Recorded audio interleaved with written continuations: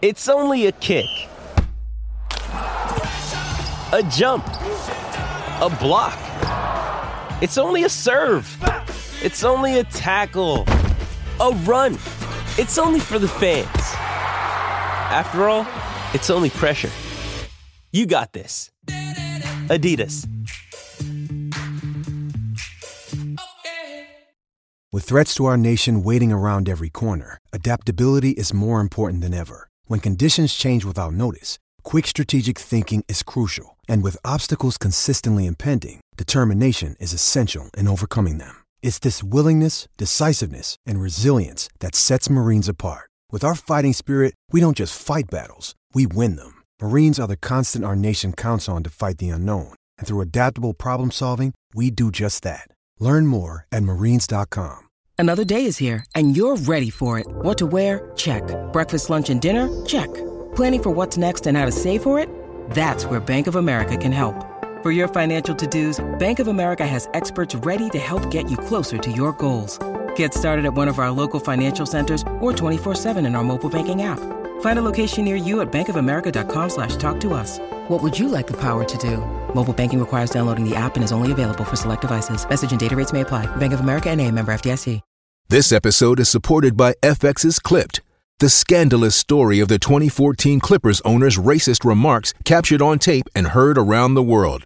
The series charts the tape's impact on a dysfunctional basketball organization striving to win against their reputation as the most cursed team in the league. Starring Lawrence Fishburne, Jackie Weaver, Cleopatra Coleman, and Ed O'Neill. FX's Clipped, streaming June 4th, only on Hulu.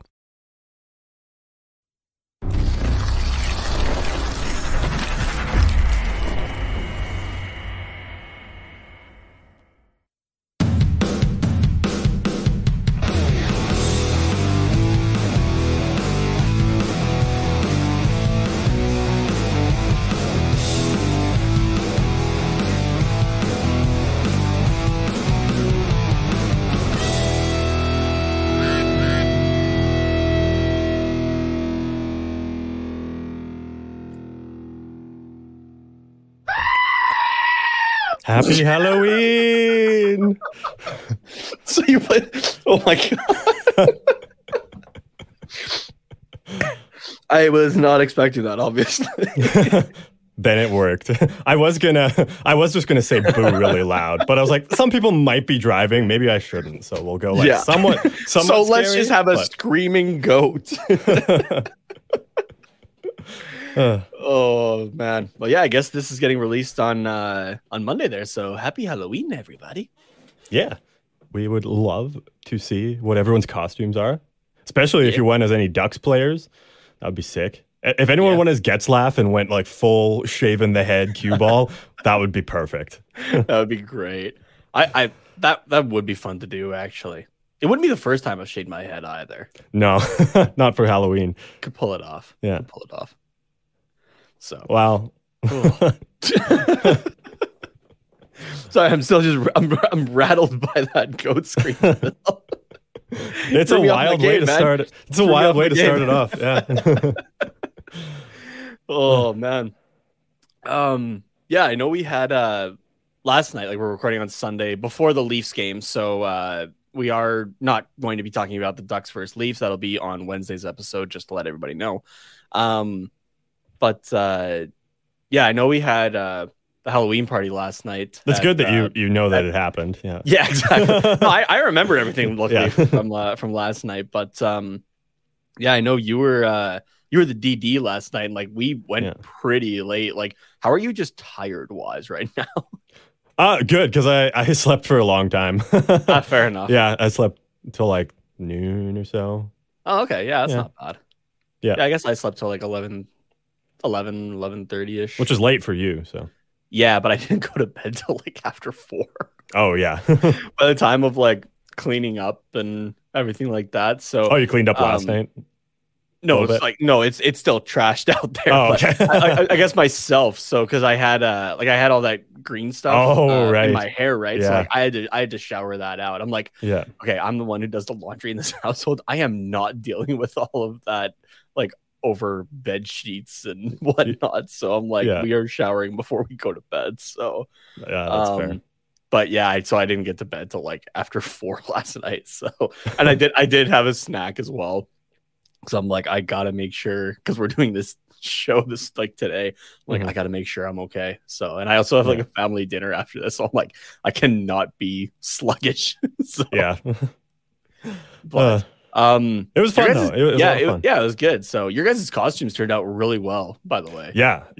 I'm super pleased with how they turned out, considering it's like scraps from Value Village. It's we went pretty hard. Where did you find that like vest thing that you were wearing though? Like that's not something you just find. Like no. Did you go to the back corner of Spencer's or something like that? Like there were some straps to that thing, my dude. Yeah. No, it's actually just a women's leather jacket, like a fall jacket. So like there was like a lining in it. Okay. Yeah, just like a nylon polyester lining and like a little bit of white cotton and stuff. Like a smaller medium women's leather jacket. So I put it on in the store and I was like this. It was like my shoulders were just like scrunched up to my neck and like I couldn't move. And Erin was like, I think that'll work. And I was like, yeah, like look at this. It looks good. And then so we bought it and then she cut off the sleeves so that my shoulders could like actually stick out from it. Yeah. And then we cut along like the side as well and then just like punched holes in it with rivets and put laces in it so it was a little wider there too. Okay. I didn't see all of that because you still you kept your cloak on all night as well. Yeah, it's because I wish I had a picture, but I don't have one really accessible. But underneath it, like first layer was just trench coat, and then it was that vest armor type thing. Because I went as Jon Snow. I guess I should say that Jon Snow from Game of Thrones for everyone that didn't remember. So trench coat, that vest, and then a bed sheet with fur on it for a cape. And I took off the trench coat underneath like half an hour into the party because like we got some pictures. I was like, okay, we're good. And then I had to keep the cape on because then I just looked like leather daddy Jon Snow because I had no sleeves.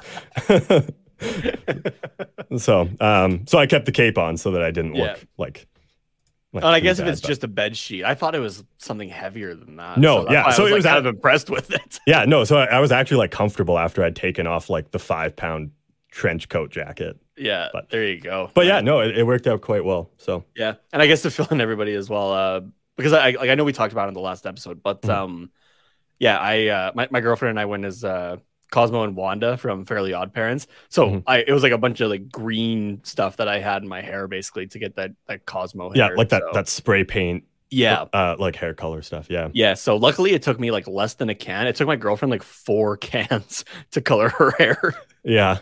So mind you, though, I have a lot less hair, just like length and just on my head in general. Yeah. It's also lighter too, whereas her hair is dark. So yeah, it is pretty dark. So, but it worked out well for her too. Yeah. So. Last night was a good time. So I was laughing because you reminded me that I had something in my notes that we were going to talk about today. So there's like once I read the note, like the whole thing like came back to me. So there was at one point during the party, Carter was just hanging out on one of the couches, and I walked over and I sat on his lap, kind of like, like Santa does, or I guess not Santa, like little kid with Santa kind of thing, right? So Carter goes like, "Oh, like what do you want for Christmas, little boy?"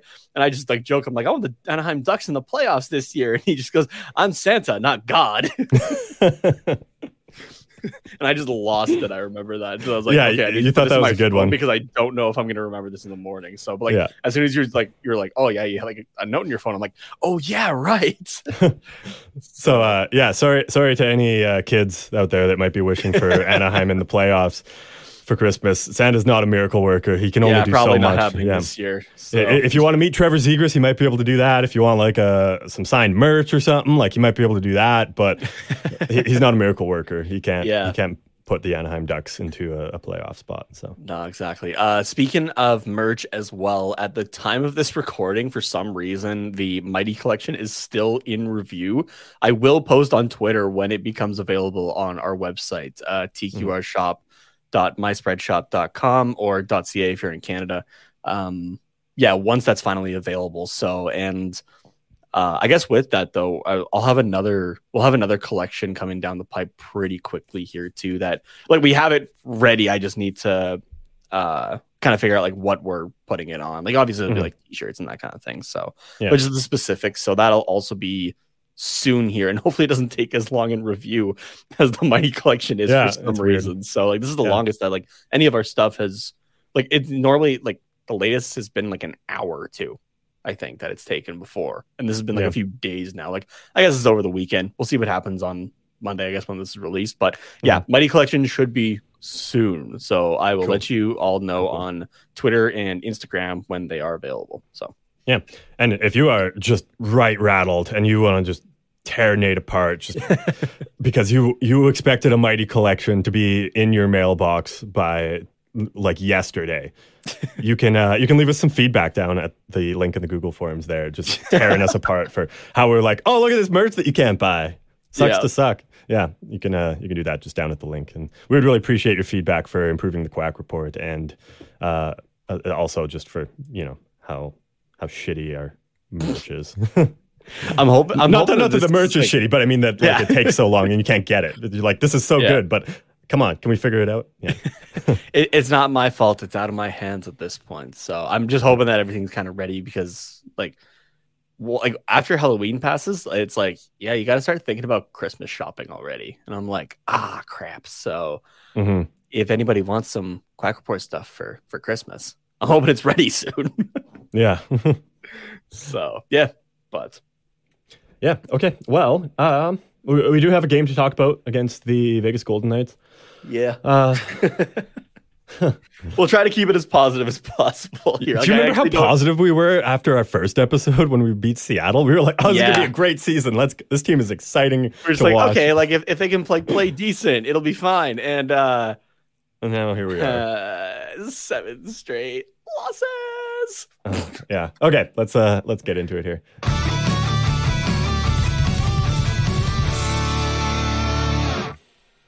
So, in case you have successfully wiped your mind of this game, here is your reminder that it was a 4-0 loss to the Vegas Logan Thompsons.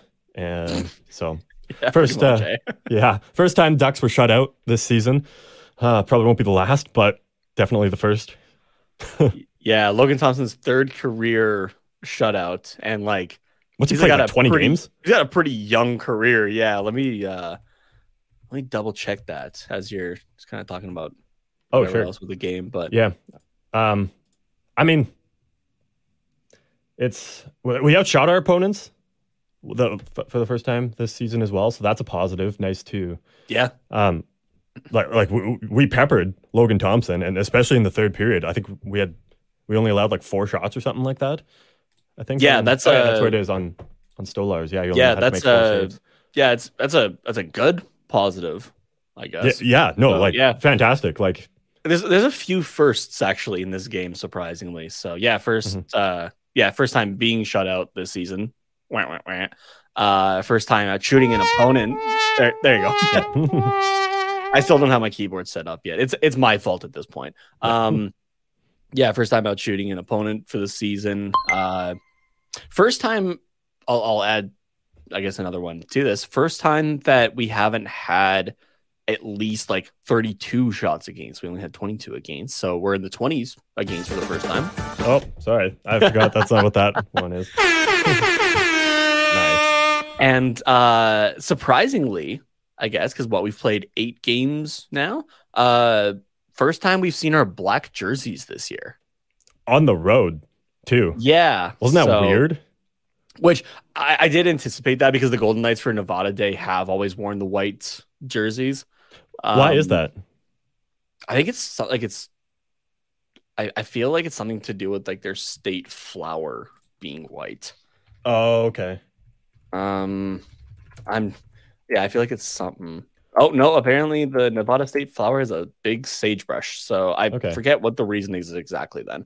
But yeah, they've always done that for games on Nevada Day. But that's the first time the Ducks have worn their black jerseys this year, because the other 2 home games that we've had have been in the orange Mighty Ducks. So, but we were kind of talking about this as well, that like maybe Wednesdays are the new Fridays with how many Wednesday games the team has this year, that like Wednesdays are going to be the night for orange or something like that. But I don't know. We'll have to see. We're pre-recording this, or we're recording this before the Toronto game. So we haven't seen what jerseys they're wearing today. But if they're wearing orange today, it's got to be the new home jersey that they just didn't want to announce or anything like that for some reason. Which would be stupid. Probably because they would just have the comments on all their social media flooded with "about time." Like, yeah, but then people would buy the jerseys if they didn't have one. I don't know. It's all interesting, to say the least. Anyways. Yeah. Yeah. I guess another first for the year is Max Jones's fight. First of the year and first in a year, getting physical with Zach Whitecloud, who had his first career fight. A lot of firsts. Yeah, a lot of firsts there.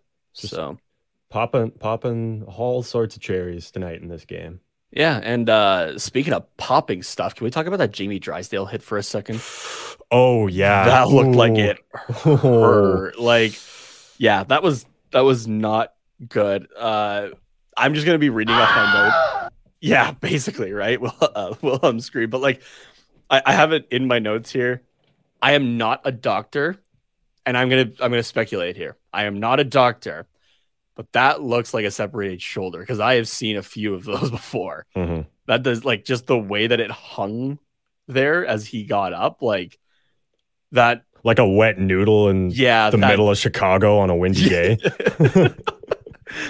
It's a great description. Yeah, exactly. Yeah.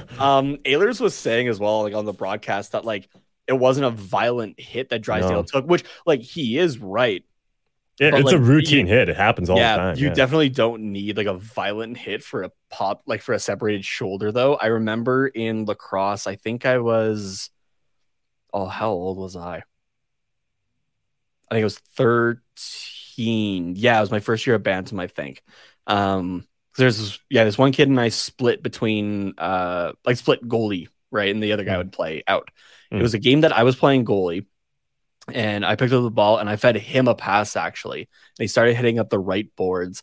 And same thing, just a routine. He just got hit routinely along the boards by a guy. Mm-hmm. And you just heard him like scream in agony. And he was out for the rest of the season with a separated shoulder. And yeah. Like, oh, damn. Yeah, same thing. Like it wasn't a gruesome hit or dirty or anything like that. It was like it was shoulder to shoulder. And I think it was the one that like connected into the board is the one that got separated for him. But but like looking at this, like it wasn't violent, but it looked painful. Like it almost looks like his arm kind of gets pinned, and then as he like is kind of spinning and like it's kind of pulling away because again it's like twisted, like his arm gets caught between him and the boards, but because the other guy is like brushing past.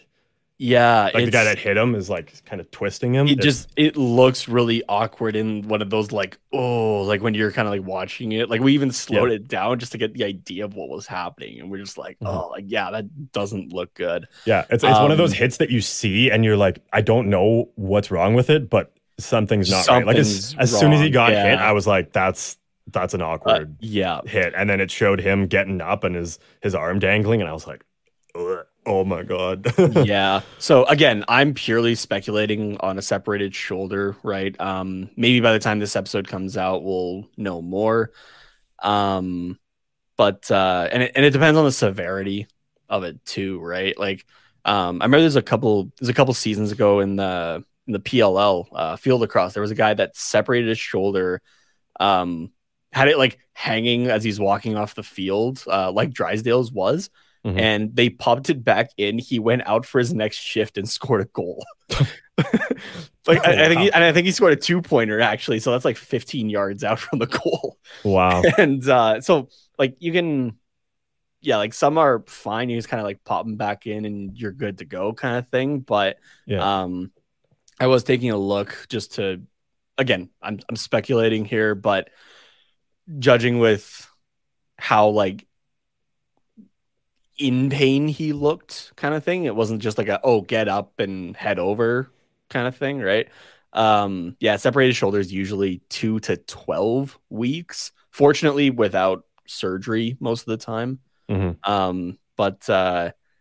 Again, we'll wait to hear what the actual diagnosis is. And if even then, we'll probably just hear like upper body injury, right? But the length of time that he's going to be out is going to be interesting for sure. Yeah, like before this game, we might just hear upper body injury not playing, but maybe Monday it'll be okay. He's had MRI, X-rays, whatever kind of scan they're probably going to end up doing. This is what's wrong. This is the length of time. Yeah, it might be Monday we see that. Well, I mean, we'll see. We might get it before the game tonight. Yeah, we might. Yeah, it's not looking good. I would be shocked if he came back like this week. Yeah, I would be too. So, and even then, like, even if it's like he's feeling fine, I want to make sure this kid stays like healthy, right? Like, try to eliminate as much lasting effects as possible, or minimize as much lasting effects as possible, and that kind of thing. Don't rush him back, right? Because like, I don't know if you looked at the standings lately. Like, it would be great to have him on the ice, but it's not like we're making a playoff push right now or anything like that. Like, let him heal. So I'm going to relate this back to a different team as well, the Oilers. Oh, go figure. He's going to talk about the Edmonton Oilers. But the shoulder injuries, especially for defensemen, are not something to screw around with. I don't know how many people listening to this would really know who Oscar Klefbom is, but he was like the Oilers' number one defenseman for a few years, and like legit number one defenseman.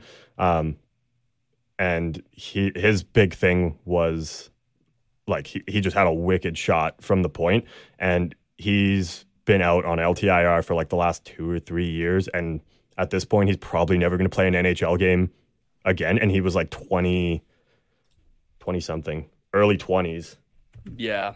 But same thing, shoulder surgery. It wasn't because of a dislocated shoulder. I don't totally know what I don't remember exactly what the injury was, but because like you can't be an NHL defenseman with a bum shoulder. No. And let I was gonna say, like, an NHL defenseman, let alone just like your daily life kind of thing. Yeah. Because like kind of near like the end of season 3 for us there, like I had really screwed up my shoulder badly. I was out of commission basically. Like I couldn't go to the gym or whatnot it was like 3.5 months. Yeah. Just with like rest and that sort of thing. I remember one morning I woke up and I couldn't hold my arm farther than like 6 inches in front of me, kind of thing. Like before, it was just like extremely painful. It wasn't like a shoulder separation, obviously, but like just your shoulder is so integral to your everyday life, right? That like you have to make sure that it's fine.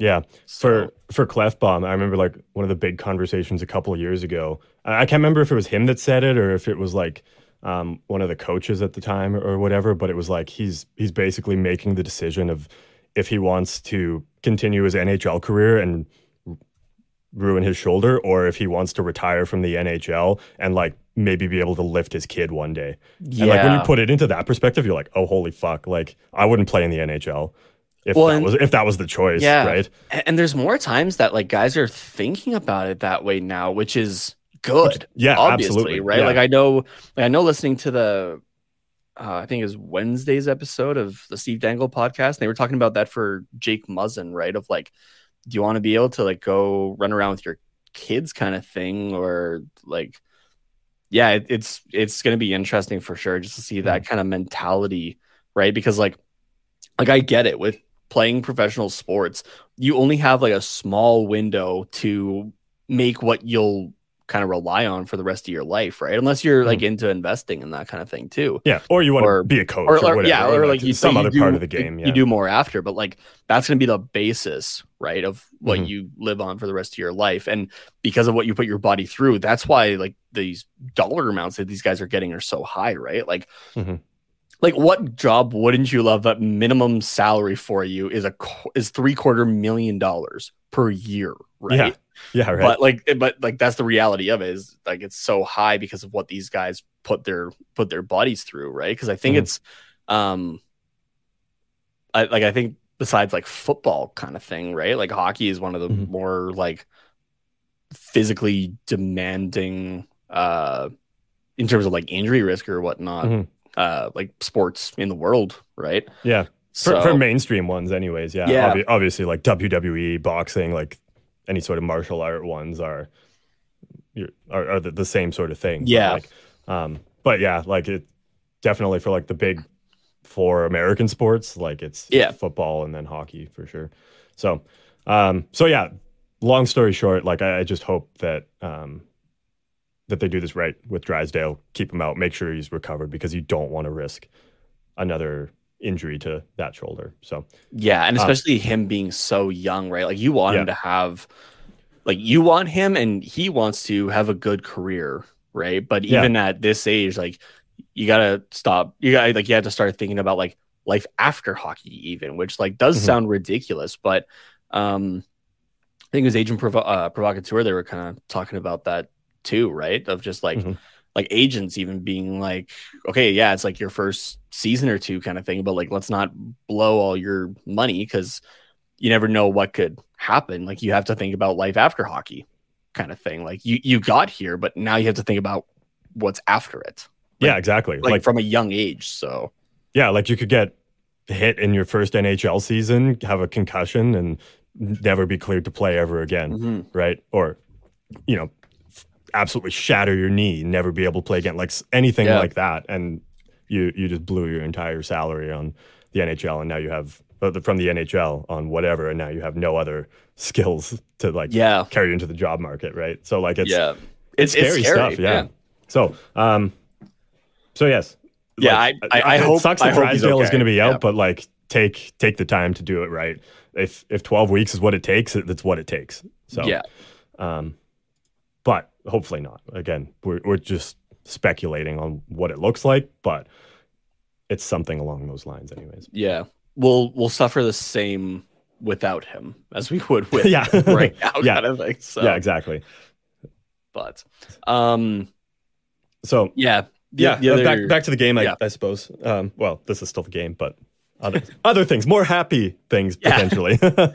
I mean, I don't know if that's exactly happy. I just have the note of like shorthanded goals against hurts. So, well, but like less of an existential crisis than what we just talked about. So, the last couple of episodes we've been talking about like 2-on-1s, 2-on-2s, and that kind of thing. I don't think there was. I mean, from my perspective, I don't think there's anything necessarily wrong on how this got played of Fowler and who was his partner on it. Was it Klingberg for this? I might have been Kulikov. Oh wait. Oh yeah. This was on the power play though. So yeah. Anyway, though, maybe, it was. I don't know. It was just like it was Riley Smith. Riley Smith is a smart player, and it was just last minute he created separation between him and Fowler. Like I don't think it's anything like necessarily on Fowler or that kind of thing. No, I thought his positioning was fine. Like it's just one of those opportunities where Smith made a move on him and just like outsmarted Fowler, I guess, in a way. Like besides being like, hey, like don't have shorthanded goals against, like the actual play itself isn't something I normally bring up, but just because we've been talking about like obviously the defensive aspects of this team for however many seasons at this point, but like really diving in even just like how like if we were in their position, and again, we're not NHL players by any means, but like just kind of like knowing basics even, right? Of like maybe how this should get played better. Cause you're in that position, you're doing it split second, right? Yeah. Like decisions and whatnot. And we're able to, like go back, look at tape like they're able to do after, right? And like watch it multiple times. Okay. Figure out what could be done better next time and try to improve on it. Right. Yeah. We don't get the chance to improve on it. We just go, this is how you should improve kind of thing. Yes. Yeah. Totally listen to 2 25-year-olds from Southern Alberta that have never played an NHL game in their life, but besides like the EA ones. Yeah. But like we grew up around hockey. Yeah. Though, so it's in our blood. We like to think we know what we're talking about here. And I mean, and most times I think we do. If you're listening to this show, I guess you kind of think we know what we're talking about a little bit too. So yeah. The thing with this is like, just stick with me for a sec. It's going to sound like I'm bashing Fowler, but I swear I'm not. Right.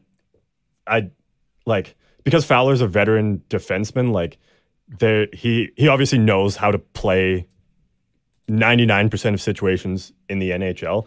And again, in this particular instance, I thought the way he played it was fine, but because he's been around for so long, he has like a way, or he probably has like a way of like playing these 2-on-1s and like knows how to do it and like what the best option is. But sometimes like I feel like it can be hard that when you do get beat on a 2-on-1, you're like, oh, well, I still played it right, so I'm just going to keep playing 2-on-1s this way. But obviously, Riley Smith found an exploit in our defense on a 2-on-1 and took advantage of it and scored a goal, right? So this isn't on Fowler to I don't think it's on Fowler, but that's where a coach somewhere along the way needs to step in and say, hey, you're a veteran defenseman. The way you played that is fine, but you need to like keep in mind a plan B or a plan C for when Riley Smith or someone else tries to make the same move on you. This is how you now need to adapt and change it. And if he doesn't get that from a coaching staff member, then it's just going to be something people are going to exploit because look, shorthanded goals are rare, but every team wants to score one. So other teams are going to watch this tape before they play the Ducks, and they're going to attempt to do this move again. And that's not what you want. So somebody needs to say to Fowler, we need to establish a plan. Yeah. And it's possible Fowler knows what he needs to do. I'm sure like he's a smart player who's been around for a while, but there needs to be that rapport with the coaching staff as well because other teams are going to try and exploit that. So there needs to just be a greater awareness and like a bigger deal made out of it, I guess, in a way. Yeah, no, that makes sense. I do have the clip up here, and I am kind of looking at it again. Again, like it's on the power play. Silfverberg's trying to get back, but like even what he's doing against Carlson there is like it almost looks like he's just swinging at air kind of thing. Like he's trying to do a stick lift on a left-handed guy, but he's trying to do it on the right side. Oh yeah. Like as he's behind him, it's like you're not gonna reach there, dude. Yeah. So, obviously we can't show the clip, but can you like maybe show a couple like freeze frames of it? Yeah, on here? Sure. Yeah. Yeah. See if we can here. Do some general frame by frame stuff. Yeah, I think if we go like frame by frame, it's not an issue. I could be wrong though. Yeah, anyway. And I mean, like technically we can show clips, but YouTube just burns us for it, so they don't understand copyright law. But yeah. So even here, I don't want to. Okay, here we go. Now I'm in. Yeah, so you can see like he's just like he's swinging at air. Yeah. Right. Like there's nothing there. But like he puts his stick on the other side though, and that immediately that pass is coming across, right? Yeah. So it's I don't know. In that case, it's try to get up there, but like at this point, like, here he's already gliding, kind of thing. Yeah. And then like takes another push. Yeah. Like your stick's nowhere. And again, like I know Silfverberg's not a defenseman, but like your stick's nowhere. Like for it to be useful, you might as well just be skating alongside the guy. Yeah. Uller, however, like, and it's one of those things where it's like I'm not blaming him even as much on it because he's playing this how if I'm in Gibson's position, he's playing this how I would want him to, right? He's more trying to cover off the pass. He's trying to have like the closed gap on the potential like cross, right? Yeah. So like I have no issue with how Fowler's doing it. That's why I said like Smith just outsmarted Fowler and just gained some separation there when Fowler wasn't looking that way. So yeah, but yeah. So it's just and then it's unfortunate because obviously it's a shorthanded situation too. So you're not really prepared to be defending a 2-on-1 generally. Like it doesn't. The fact that we let in a shorthanded goal definitely sucks. It just sucks the wind out of you. Like that's to me, that was like the TSN turning point there. Of the game. And that's only a 2-0 goal, right? Like that's something you like could otherwise come back, but like just that extra, like it's shorthanded, right? Like they had less guys than us, and they essentially got a 2-on-1. Yeah. There. So, but Stellaris appears in this game as well. It's his third game in relief of Gibson in only 8 games, and he has 1 start this season. Gibson got better for a couple games, and it looked fine. This one, he didn't look as there again. Like, it's kind of the midway point in a way of the last couple of good games that he's had and the horrible ones that we were seeing like at the start of the road trip. Yeah. Do you chalk that up to an early start? Like an early puck drop? Maybe a little bit, but at the same time, because Gibson's like a very routine guy, right? Like, yeah, but if you want to look down the other end of the ice, sure, he's a younger guy, but Thompson was in the exact same situation. That's true. Early That's true. start, right? Like this, like everybody on the ice is in the same situation. This is not normally when you're playing a game, right? Yeah. At like 3:00. Like you maybe have a matinee game or 2 in the season as a whole, right? Yeah. Stellaris though wasn't very busy in his 20 minutes of play. He made all 4 saves that he had shot against him.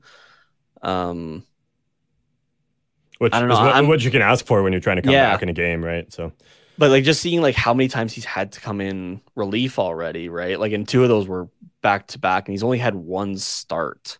But like overall, he's been your better goalie.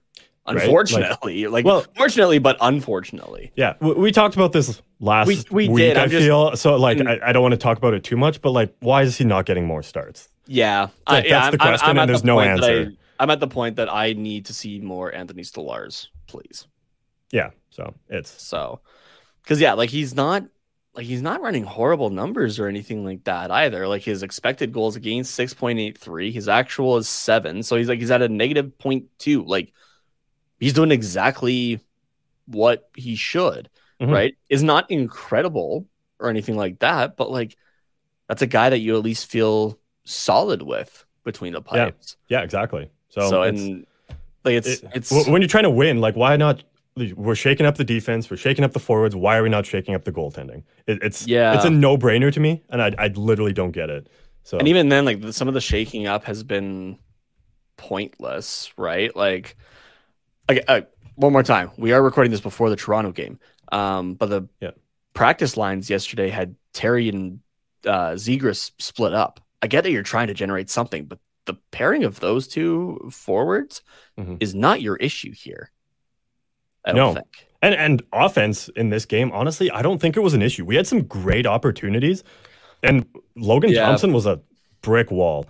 Like, I don't know, maybe you have the low danger versus high danger chances again, but like still, he stopped all the high danger chances. So that's, it's just insane. Yeah, in terms of Anaheim's shooting, actually, I'm double checking this here. Anaheim actually had no high danger shot attempts. 5 medium and 33 attempts were all low danger.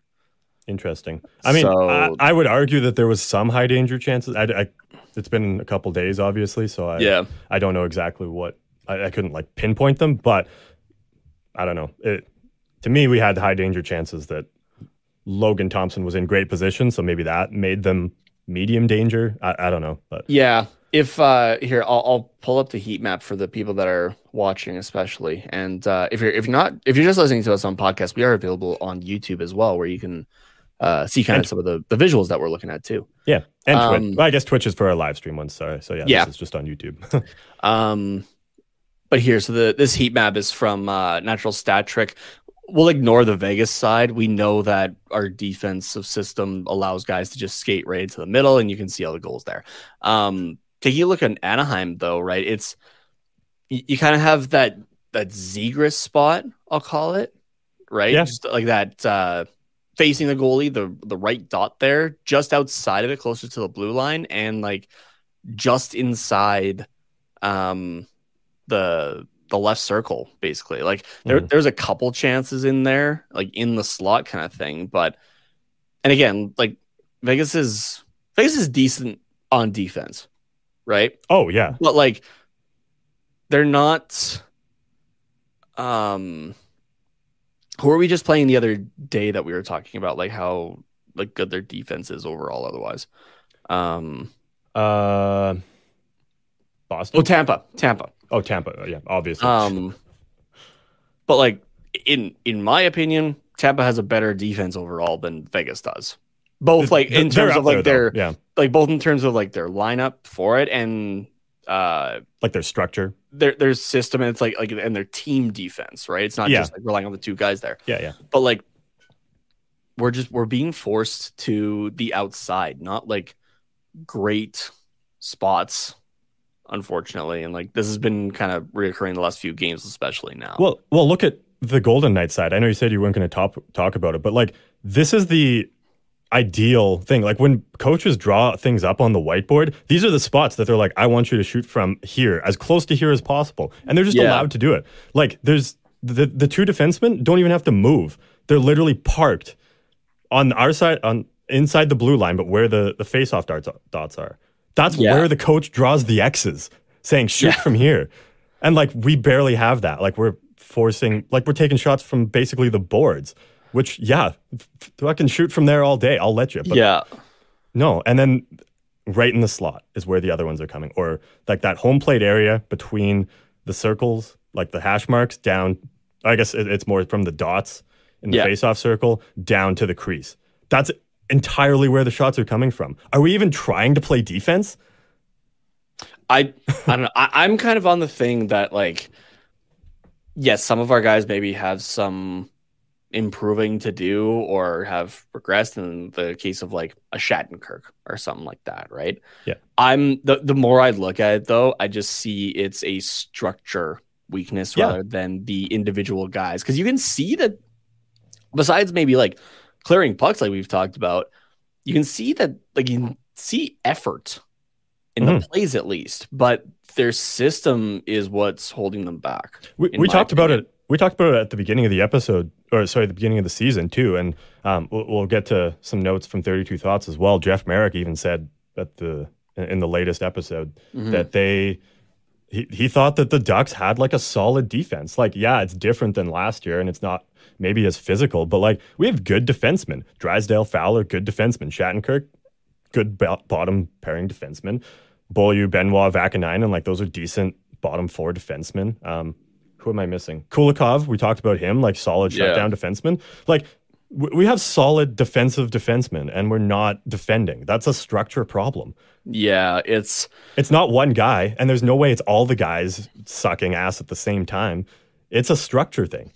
Yeah, it's painful to watch, honestly. It is. It really because you're like, you can see the issue, but nothing is being done about it. So, I'm just it's the definition of insanity there. So, doing the same thing over and over again and expecting different results. You have a note here about the 11-7, and then we can take a break and then talk about Friedman's points, actually, since you brought it up. Yeah, sounds good. Because the Ducks played 11 forwards, 7 defensemen in this game against the Vegas Golden Knights. And also I just saw some comments on like Ducks Twitter that I just want to clear up. I'm obviously by no means an expert on coaching systems and the 11 forward, 7 defenseman thing, but some of the comments I saw were like, because McTavish was technically that fourth line guy that like didn't have like a set line. And when you're going 11-7, you don't really have set lines. Generally, the way I've seen it is you run 3 centermen and then you have 4 of each wings. That's like whether it's international hockey or other teams in the NHL I've seen, that's what it is. So, but the reason you do that is because you have, it depends. You can do it if you have a lack of centers, which the Anaheim Ducks don't. We actually have a lot of centers, but it still kind of works because then you have your 4 winger lines, but there's still not really like, you don't really have a 1-4. Like you might have your top line winger pairing, but then like McTavish and Lundestrom, I believe, were kind of that 4th winger pairing. But they'll end up playing with Zegras at some point, or they'll end up playing with Henrique, which are top line guys, right? So like it really messes with the matchup system, I guess. So even though McTavish was quote, the fourth line guy because he was on the fourth line that the Ducks tweeted before the game. That doesn't mean he's playing fourth line minutes. I mean, I doubt he played 20 minutes that night, but. Sorry, who? One more time? Like McTavish. Just how, yeah. Well, I guess I have the McTavish here. Played 1607. Yeah, that's, I mean, it's not a ton of minutes, but it's also not fourth line minutes. Yeah, right? the lowest guy in terms of minutes for the forwards was Jones at 11:49 there.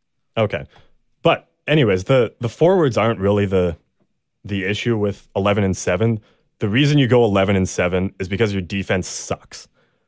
That's essentially what it, like, you don't have maybe the depth you want on defense, or something's not working. So you're saying, I'm going to sacrifice a little bit of offense because our offense is generally good. On paper, our offense is fine. Like, especially top six. Like, we should be able to score goals, and it shouldn't, like, line chemistry isn't as big of a thing for this Ducks team. Yeah, because they just need better chances. That's all it is. Yeah, exactly. Because like Zegras and Terry can play together. Zegras and Strome and Vetrano can play together. Zegras can play with McTavish and Pavel Regenda. Like, it doesn't matter who Zegras is playing with. Good things are going to happen, right? Yeah. Same thing like throughout the lineup.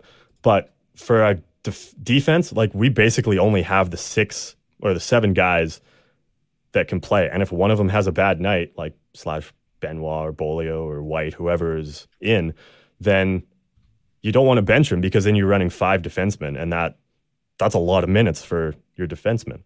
So you go 7, so that if one guy's not having a good night, you can kind of just not play him, and then you can just kind of rotate in who is playing, or like it allows you to say take some minutes off of Cam Fowler, who I don't know what his numbers are, but he probably averages 20, 25 minutes a night, I would say. Same with Klingberg, but it allows you to rest those guys a little bit more because you have that 7th guy that you can rotate in.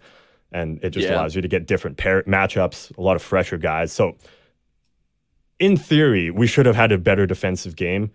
I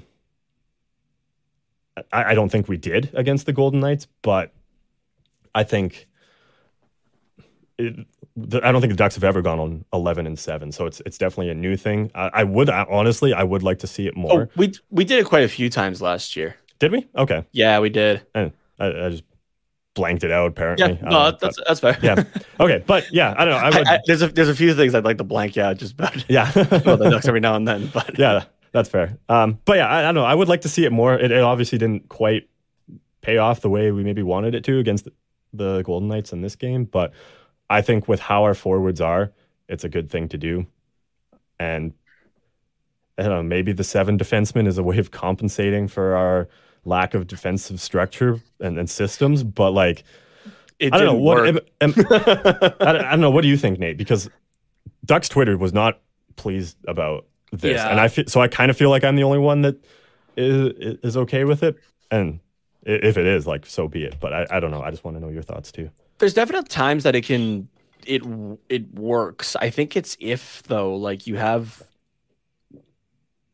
you are stronger all around with having that 7th guy on defense that you can rotate in throughout, right? Yeah. In the case of the Ducks, though, it doesn't make you stronger whatsoever. It, I think, actually makes you a little bit weaker, because your offense is where your stronger points are, right? Mm-hmm. Your defense is what needs to improve, and throwing another guy into the mix with not as much consistency in lines then is not the way to go, I don't think. And I mean, like, again, it's only one game of, I guess, 11-7, right? But like, it didn't look to have any effect at all, right? That's fair. So but I guess the Ducks aren't in a position, I guess, just to wrap it up, the Ducks aren't in a position that it benefits them at all. Yeah, that's fair. I guess too. Like, I'm not against the 11-7 system, but it has to be worth it. And it's not for the Ducks, at least with how it's constructed right now and who's at the helm. Yeah. And the system that they're trying to run through. Yeah, that's fair. So yeah, I guess like the what I saw people complaining about it on Twitter just like wasn't maybe quite the right mindset in a way. So yeah, I maybe like there just is just clear up my complaining thoughts about on it for but like yeah, the sake of complaining about it, right? Like, yeah. but I can see Like, obviously, it didn't work. Like, so, yeah. like, don't do it again. But like, the reasons that people were giving are not the reasons to not Okay, so do it so again, what were the right? reasons that people were giving? I guess then Like- I'm missing it. I'm missing on this part. Like for McCavish and Lundestrom being like those fourth line guys, and like it looks like they're not going to play a lot of minutes. Like, no, that's not how it works because your forwards end up rotating so much. Okay. Yeah. And like we saw, McTavish still played 16 minutes. Like that's decent numbers for McTavish, and that's probably all he's going to get under Dallas Eakins because that's what Zegras got last year, right? Because the white gloves for the rookies. Yep. Yeah. But so don't complain about it for the reasons of our forwards. Complain about it for like defensive reasons, I guess. Yeah. Which I didn't quite see as much of on Twitter. So yeah, and I guess too with the 11 the 7 forwards. No, one more time with the 7 defensemen. You do that because you're not sure how the game is going to be played, and you want to have different options of who you play on defense, right? Like you're not sure how the other coach is going to play it, and it's not because of like a lack of understanding the coach, but like some teams can play really physical and really just like sit back and like not hit and just be good in positioning. Like the same team can play that way defensively. Like look at say Colorado. They can just box you out in defense, but they can also play a physical game if they want. Yeah. Same with Tampa Bay too. Like it's a cup winning team thing.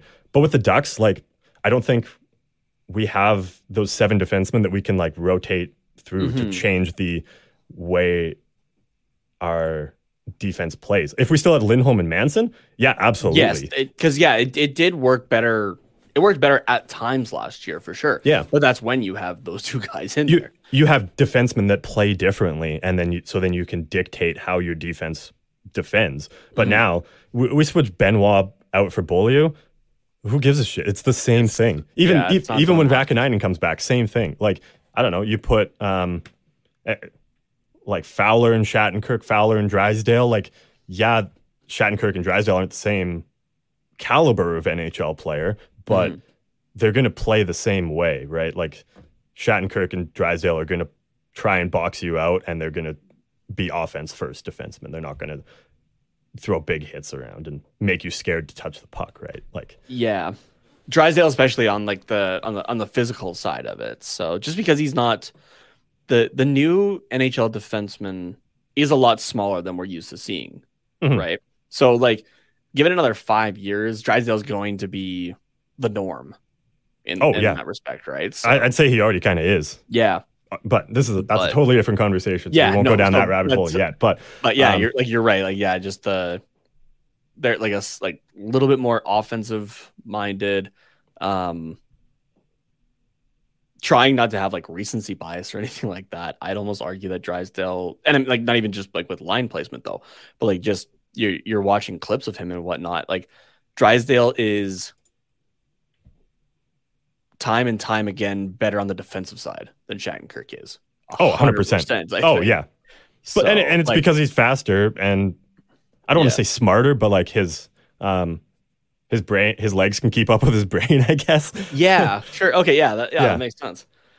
So, but yeah, just like he's more defensively aware, I guess, than Shattenkirk seems to be. Yeah. So yeah, I would say that's a good way of saying it.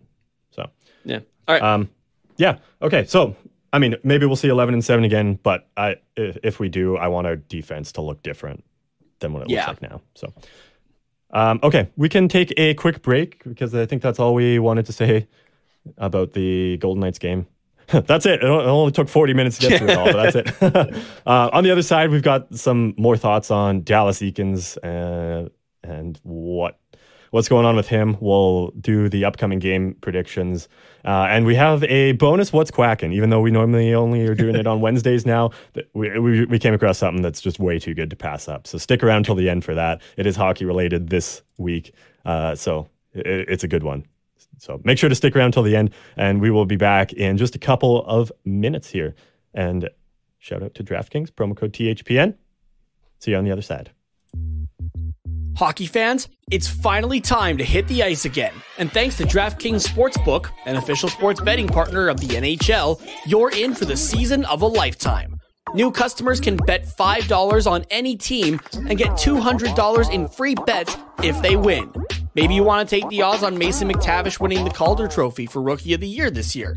He has the second best odds on DraftKings Sportsbook behind Matty Beniers of the Seattle Kraken at plus 500. And if that wasn't enough excitement, you can turn small bets into bigger payouts with same-game parlays. Combine multiple bets like which team will win, how many goals will be scored, and more for your shot at an even bigger payout. DraftKings is safe, secure, and reliable, so you can deposit and withdraw your cash whenever you want. So, what are you waiting for? Download the DraftKings Sportsbook app now, use the promo code THPN, bet $5 on any NHL team to win their game, and get $200 in free bets if they do. Again, that's code THPN, as in the Hockey Podcast Network, only at DraftKings Sportsbook, an official sports betting partner of the NHL. Minimum age and eligibility restrictions apply. See show notes for details.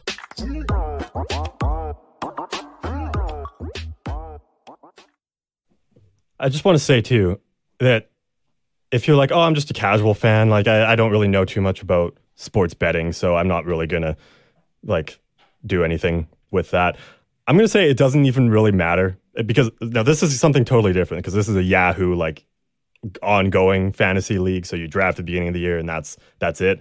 But me and you are obviously in a league together with just a bunch of casuals, and your girlfriend is in this league with us, and I'm facing her this week in the league, and obviously I follow hockey very religiously, and so I know what's going on, and generally I do pretty well in fantasy leagues, like and when I do bet with DraftKings, I do fine generally. So this week I have, and this might mean nothing to somebody, or to a lot of people, but my goalie stats are 4 wins, a 1.61 goals against average, and a 955 save percentage. And how many goalies are you carrying again? I carry 3 goalies, and they are Stuart Skinner, Yusei Saros, and Jeremy Swayman. So like decent goalies, and they had a pretty good week. And like even if you know nothing about fantasy hockey, like a 1.61 goals against average, you know that's really good for a week. 955, if goalies carrying that, looks great.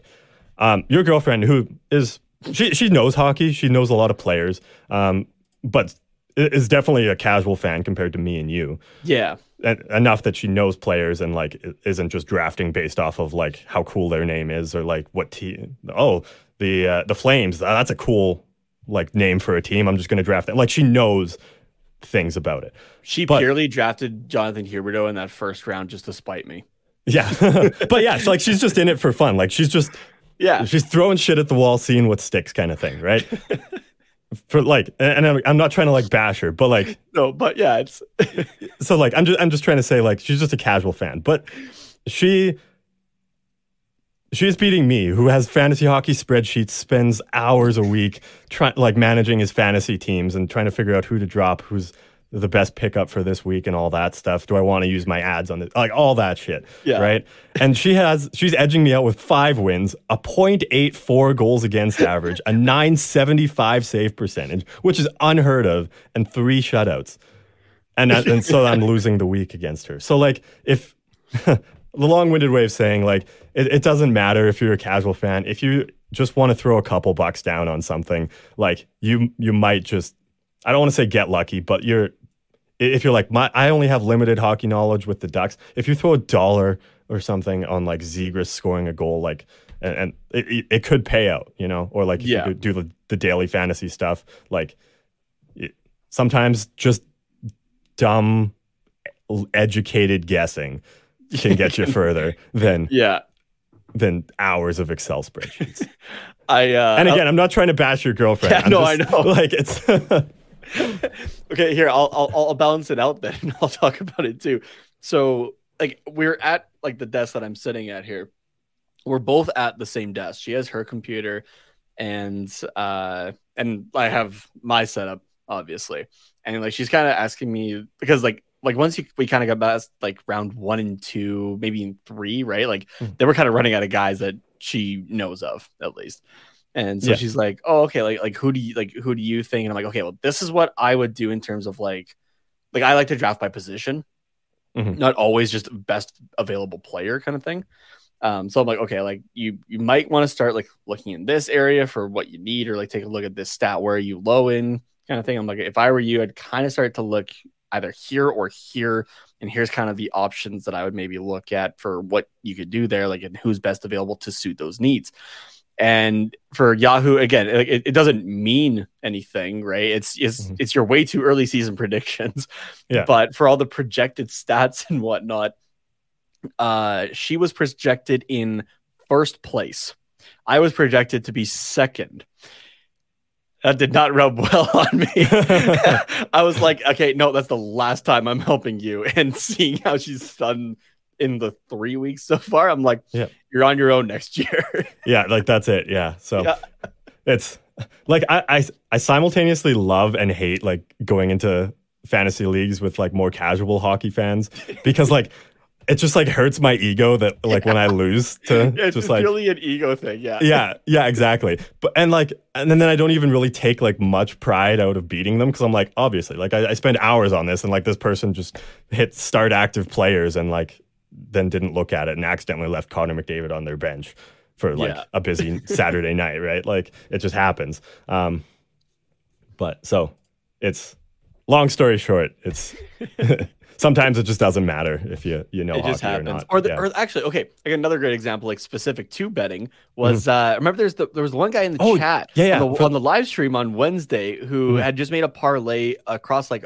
a few different sports. Yeah, because he was a football guy mostly. Yeah, football, baseball, kind of. Yeah, and he like was tuning into the watch along just because that was the one hockey game that he put money down on. He had put down for Tampa to win that game, but it was like if he stuck with it, the payout on, I think it was $20 that he put down, 20 or 25 or 20. It's 20. Yeah, or on $20 was going to return like $500+.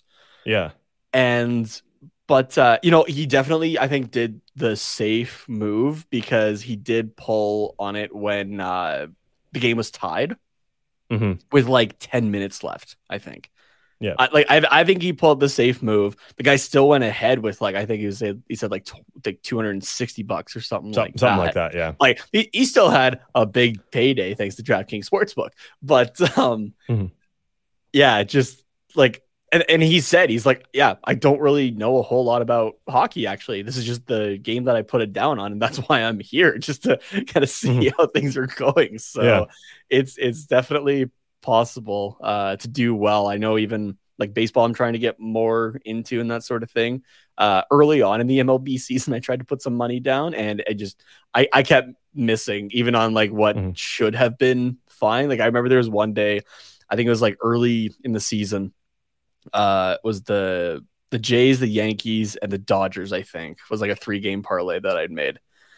And all those teams were doing fantastic. They were like top 2 in their divisions or that sort of thing. And that was just the one night I just lost all 3 games. Yeah. I was like, oh, that's rough. Yeah. But, so it's definitely a hit or miss, but like you can, like, sometimes it is just like figuring out. It's more about the actual betting strategy than it is knowing exactly what you're doing.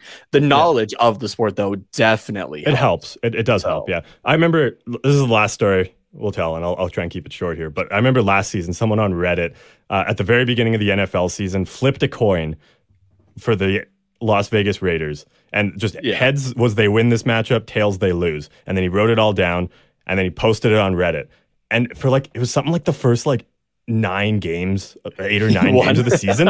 That's what it predict. A coin flip predicted if the Raiders won or lost their game. And then he posted beside it, like, this is what, like, before the game, this is what the score was like predicted to be and who was the favorite and stuff like that. And the coin, like, most times was against the favorite.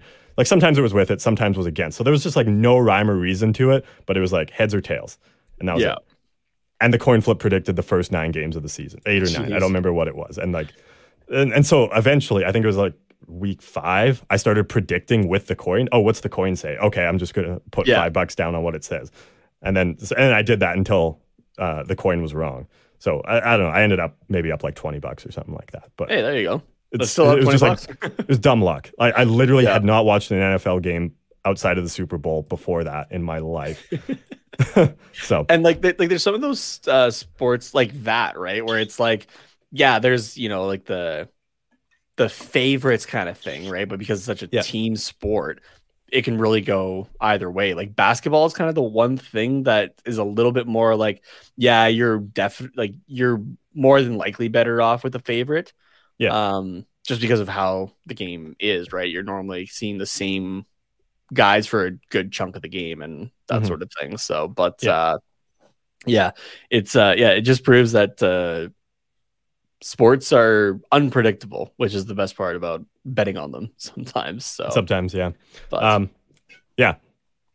I guess because we just talked about this a little bit more as well. Gamble responsibly, everybody. Stay within your limits. all that stuff. Look at the disclaimer down at the bottom of the show notes. It has all of the quote legal stuff that we're supposed to say. But too, just from like personal me to you, gamble responsibly. Don't let it affect you. Buy your food and your rent and all that stuff first, and then I have $5 to spare this month. Let's see what happens.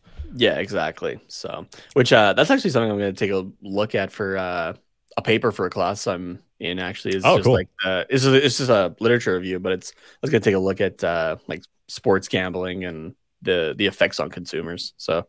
Oh, cool. I will 100% read that when it comes out. So, okay, moving on. We got some stuff that came up on the 32 Thoughts podcast from Elliot Friedman and Jeff Merrick here on what's going on with the Ducks. So at the time they recorded their episode, the Ducks had played 7 games and obviously had not done very well in those 7 games. One 5-1 record.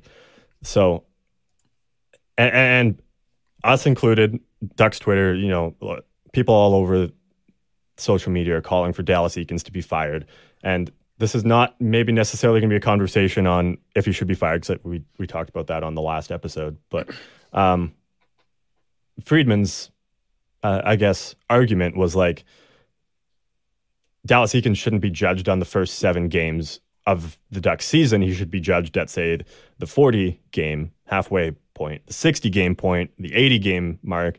See, has there been improvement? Like, have the Ducks improved over the start of the season to the 40-game point? Yes or no? From 40 to 60, have they improved? Yes or no? And then 60 to the end of the season, have they improved? Yes or no? Which I think is a fair point. But immediately what comes to mind is the Ducks have had Dallas Eakins as their head coach for not just 7 games this season. It's been 3 years prior, right? But Friedman also argued like the team has undergone a huge identity change from the beginning of when we did this show and Dallas Eakins' tenure in 2019 to now. And not even just that, from last season, beginning of last season to beginning of this season. Team is totally different in terms of identity and the roles that a lot of players have. Getzlaf, our captain, retired. That's a huge shoe to fill. Lindholm and Manson, huge parts of the defensive core for the last couple of years, were traded with no direct replacements for them. Raquel and Delorier were traded. Again, Raquel, goal-scoring winger, didn't really replace him until the offseason. Delorier, bottom 6, big fighting, heavy guy. We don't have that anymore. We lost Milano, big winger for Zegras. Like, we don't really have that guy with that chemistry yet anyways. So, like, that's a big change for this team between seasons.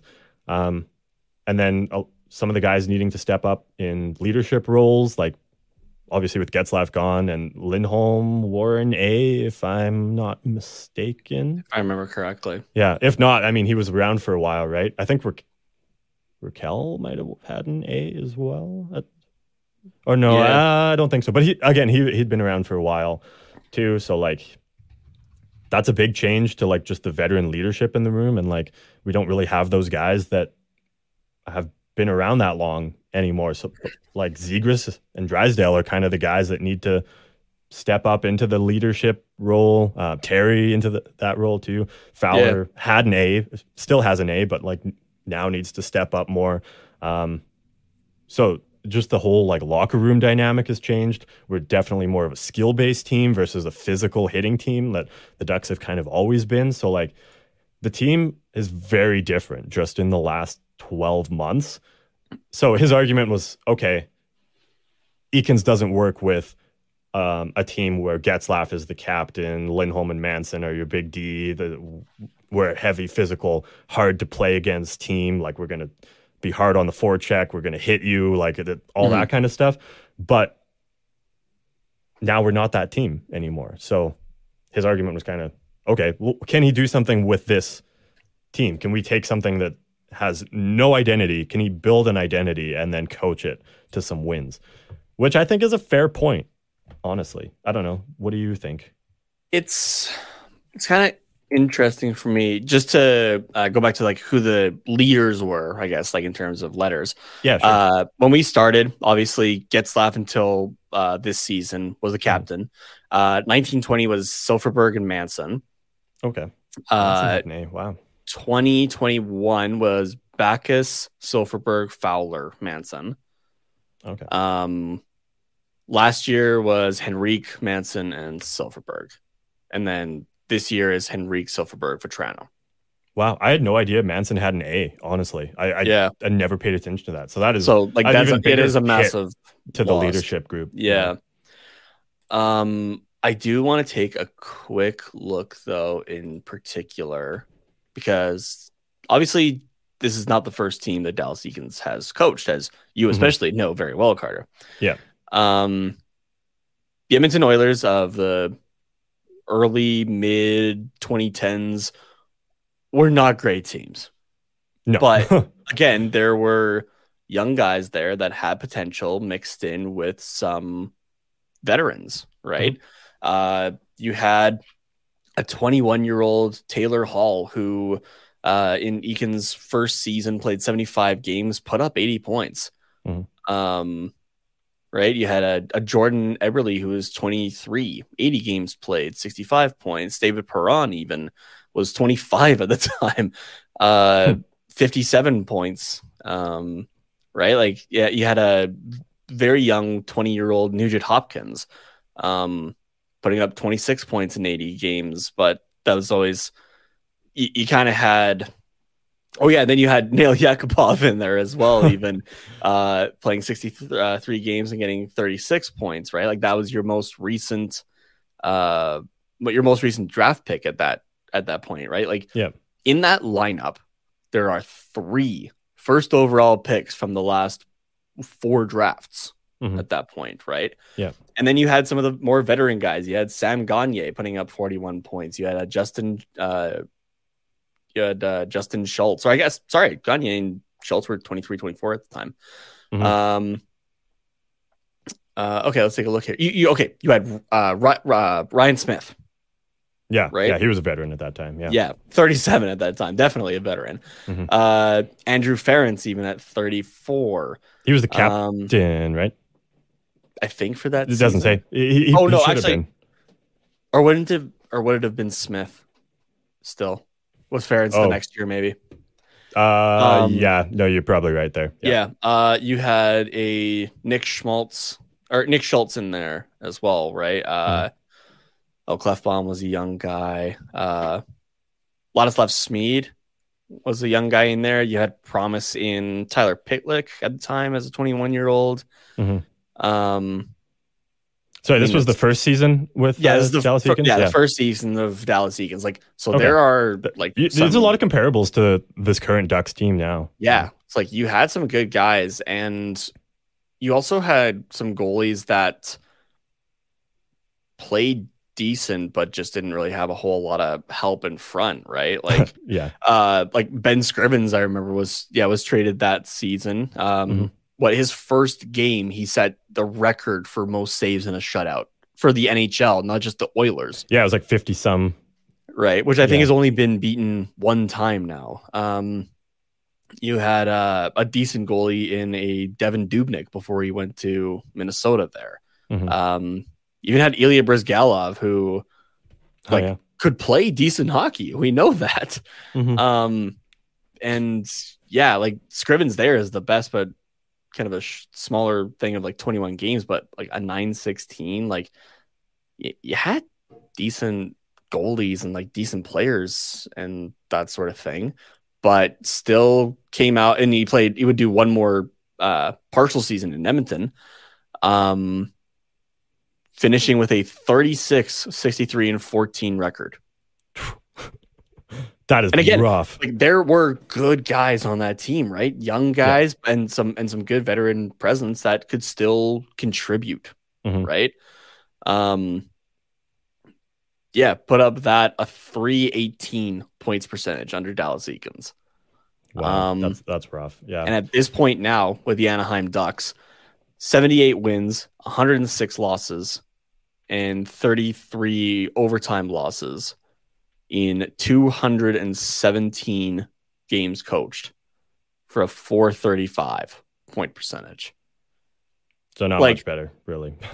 Like it's not as much, right? Like 113 games compared to 217, but the 217 does kind of show that 113 maybe wasn't necessarily a product of the team itself. There were a lot of things going on in Edmonton. Yeah. But you could argue that things didn't get resolved when Dallas Eakins moved on either. So but you could argue as well that there's been a lot of things going on in Anaheim over the last couple of years, right? Yeah. Bob Murray's kind of that same GM that's not really wanting to shuffle on certain things and kind of holding you back in some respects, right? He's not drafting a Nail Yakupov when he probably shouldn't, but just like he's kind of holding your team back a little bit there. But and just like kind of things changing kind of over the course of a year or two and whatnot. But like that Oilers team might actually even be a decent comparable just because like Dallas Eakins is the coach of both of those and it's similar situations all around. Yeah. That's true. If we're on the train at this point, go for Bedard, right? Tank for Bedard. That's the memes that's getting thrown in on every single like final result on Twitter, right? Is okay, we're tanking for Bedard and that kind of thing. And I think was it on the last episode I talked about it's if you're playing good games and like you're losing to Tampa Bay 4-2, right, with an empty net goal in there, right? But like it's a good game, right? Like you're disappointed, obviously you lost, but you shouldn't be disappointed in your play whatsoever. Yeah, it comes to like the moral victories, right? Yeah, where which does suck to talk about, honestly, because like I like especially after 4 years, right? Yeah, but like those I can stomach. And I was talking about how like if it's embarrassing loss after embarrassing loss, though, things have to change. And we've definitely seen those embarrassing losses, right? Like Detroit's supposed to be a team that's in the same position as us, right? Like on the up, they've made improvements, right? With a new GM in there now for, mind you, they've had Yzerman for a couple more seasons, but that kind of idea, right? Like, and they really stripped things down, right? At least we had like a kind of a basis that was already begun that could be built upon.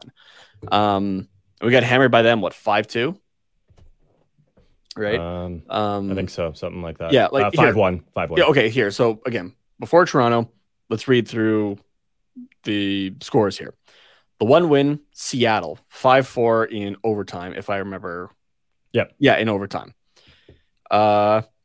Next, you lose to the Islanders 7-1. That's a defensive team, right? Again, new head coach. That's going to allow them to be more offensive, but that's like those players' play style is more defensive. You then lose to the Rangers 4-6, which looks better, but if you watch the game, like it wasn't at all. It was much. It was too late. It was a bad game by the Rangers.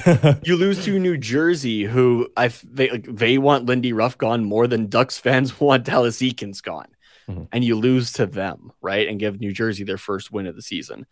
You have a good game against Boston, arguably the best game of, honestly, I would say since last November. Yep. That's your best game that you've played. You lose 2-1 in a shootout. And you have John Gibson to thank for that game in particular, right? Oh, yeah. The rest of the game was kind of like that should have been a different score. Then you lose to Detroit 5-1, sorry, not 5-2. Mm-hmm. And then you have a closer game against Tampa, and now you get blown 4-0 against Vegas. 2 goals, 5-on-5, one on the power on Vegas's power play, and one on your own power play shorthanded. Mm-hmm. So we have Toronto in a couple hours here from when we're recording. That's a team that's on the second half of a back-to-back. They're about to play their third-string goalie against us. Shalgren will be starting that game. Apparently, Toronto's historically not great on Sundays, so like there's the potential for Anaheim to do okay. I'm still sticking with my thing, though, that they're going to lose that game because it's also the Toronto Maple Leafs, right? They have some offensive firepower, and our defensive system doesn't work. This might be the game that kicks Toronto's ass kind of thing and gets them really going because they're a team that's kind of, for what they should be, have struggled. Yeah. The games that I'm looking at here are these next 3. We don't have to go super deep into them. We'll go into the one team in particular. San Jose, Vancouver, San Jose again.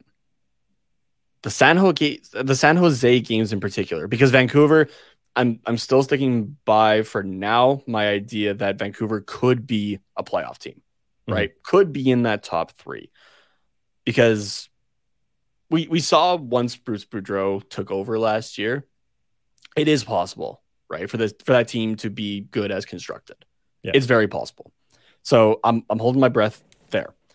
San Jose, though, we are supposed to be well above them.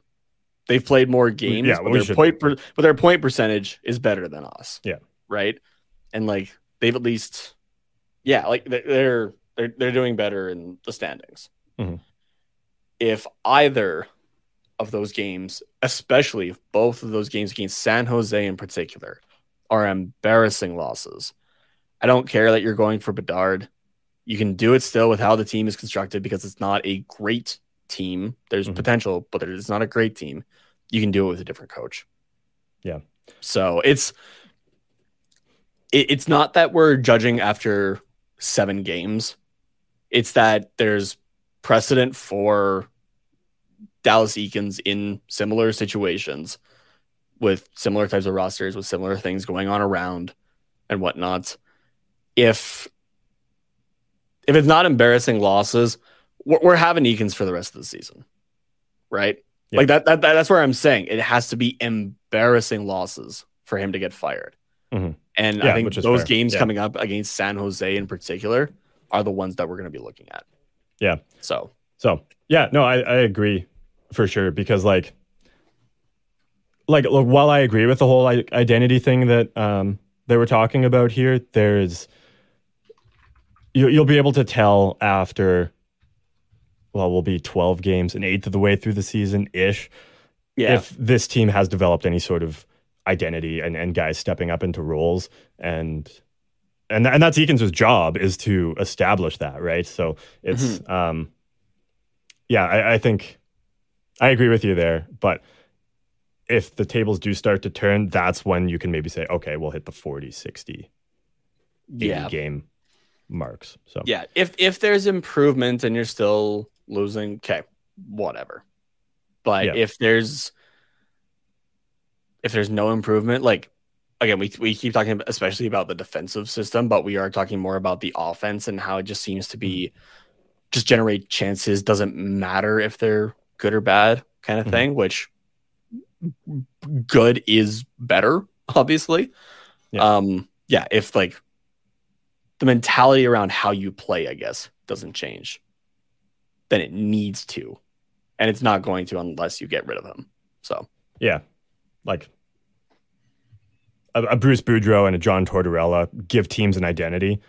Yeah. Dallas Eakins is The like Flyers should not be where the fuck they are right now. Yeah. But John Tortorella is able to get blood out of a stone. Yeah, And exactly. that team is, where are they sitting right now? Last I saw, they were still like top 3 in their division. Yeah, I think that's probably pretty close. And like The Philadelphia Vancouver- Flyers are currently sitting second in the Metro. Yeah. By the way, for New Jersey, that loss that we had against them kickstarted them to becoming first in the Metro as of today. I think that was the start of a win streak for them, honestly. Yeah, they are 6-3-0 now. Yeah, and they started 0-3. So Detroit is in a playoff spot currently, 4-2-2. The Islanders are in a playoff spot right now, 5-4-0. Mm-hmm. Sorry, 0-2, and then they won 3 games, lost to Washington, won the next 3 games. The Devils did. Yeah. So they've won since beating us. They've went 6-1. Yeah. But like I name off those teams in particular because you're like, oh, they're in the playoffs, like they should be good teams. They're not supposed to be good. No, they're but not they have- supposed to be the no. teams that are there. But they have an identity, right? And Exactly. like Vancouver is a bit of an outlier because they lost the first 7 games, but they still had an identity in those games. They just like sucked at holding a lead, right? So Yeah.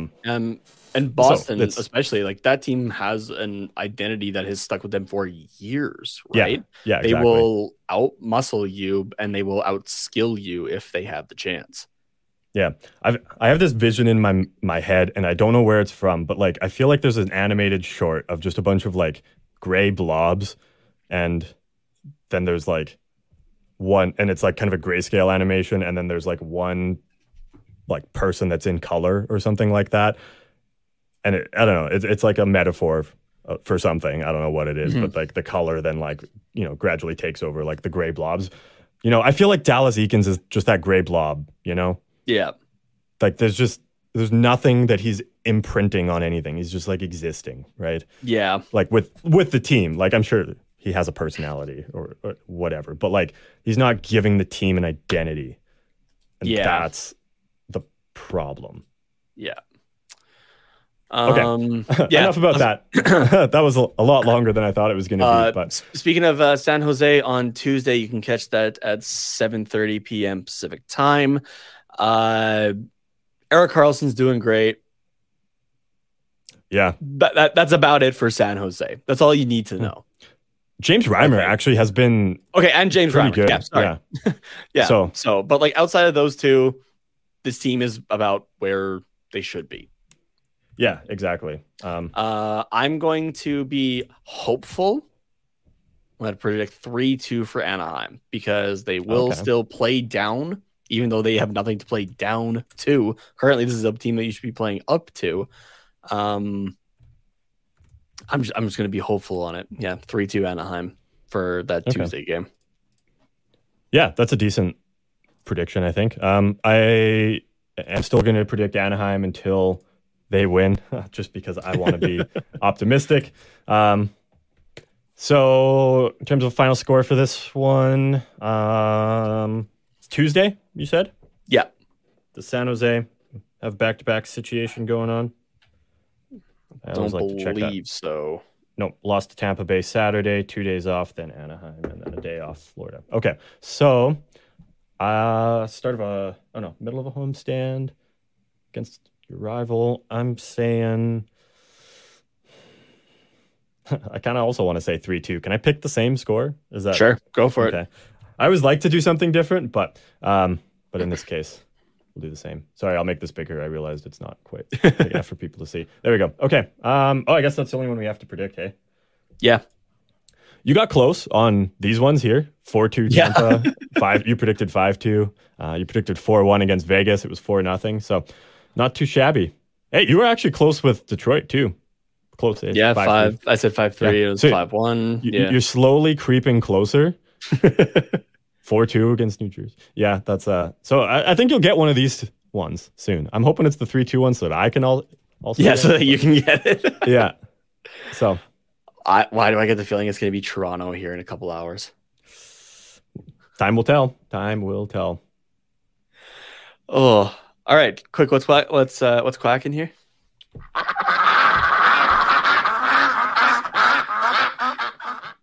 All right, so today's What's Quacking. Like Carter said, we're normally going to be doing these just on Wednesday, but there was a clip from past, I guess, employee of the Anaheim Ducks, Daryl Sutter, that was too good to pass up. Yeah. So this is coming after the game last night of Calgary versus Edmonton. That's for a brief moment of time in the first period, a couple minutes there.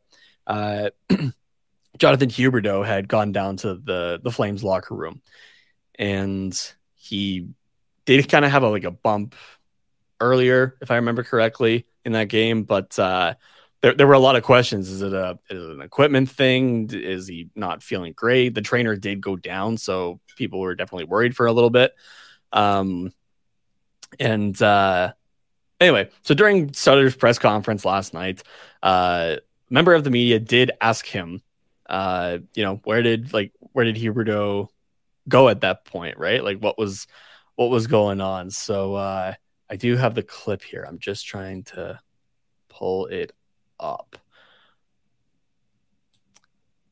Okay, here we go. So this is again the Daryl Sutter press conference from Saturday night.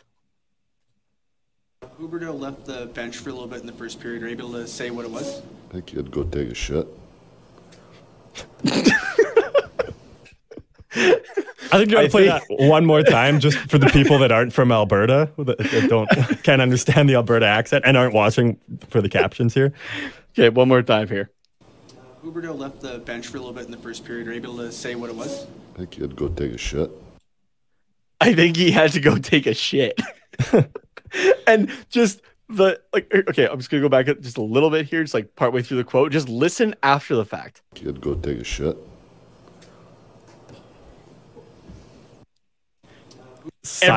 Everyone had to be too stunned to not laugh at that. When I've never heard those words come from a coach. Like when nothing even remotely close to that. Like I know there's been instances of like guys having to leave to like go to the bathroom or that kind of thing. Yeah. There was the one in of Roberto Luongo when he was in Vancouver. I think it was like going into overtime and the backup goalie came out. I forget who it was at the time. Everyone's like, where's Luongo? What happened? Kind of thing. And he like Luongo, was able to come back for overtime, and I think the Canucks won that game. With Luongo back in net there. This is why you carry a backup goalie, people. But so Luongo said after though that his stomach was not doing great, and he had like horrible diarrhea basically that he had to like strip out of all his gear and go kind of thing. But that's coming from the source, right? That's not coming from the coach. Sutter I think he had to go take a shit. Is that actually what happened, or is that what? Or is that like Sutter is he just saying like up kind of thing? Like what a stupid question. I'm not going to tell you. Oh yeah, he's in concussion protocol, or like his arm got twisted, or like whatever. Like he's not where he doesn't want to say that, so he's just like, I just want to get them to not ask me about Huberdeau anymore, so we're just going to say that. I think for Sutter though, like if he thinks you're asking a stupid question, like he'll let you know you're asking a stupid question. But is this his way of letting you know? I genuinely think he might be telling the truth there, but like just the way that he addressed it was just like, Daryl Sutter is very blunt, I guess, when he wants to be very honest. And he has a way with words. That's for sure. You can go on YouTube and find like people call them Sutterisms. You can find like compilations of Sutterisms, and they're fantastic.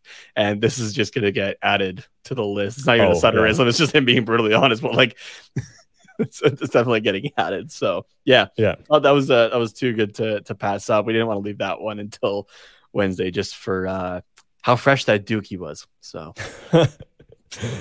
yeah, that's a good one. I love Daryl Sutter. Like he's so good. Everyone loves him. He's loved around the league just for shit like this. It's so fun. Yeah.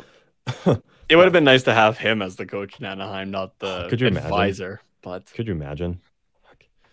We just as Ducks fans, it would be so interesting. As Ducks fans, And I mean, I can pray for this. I have no attachment to Daryl Sutter, but I'm praying that the Flames just go on like a terrible 20-game losing streak at some point this season, out of the playoffs.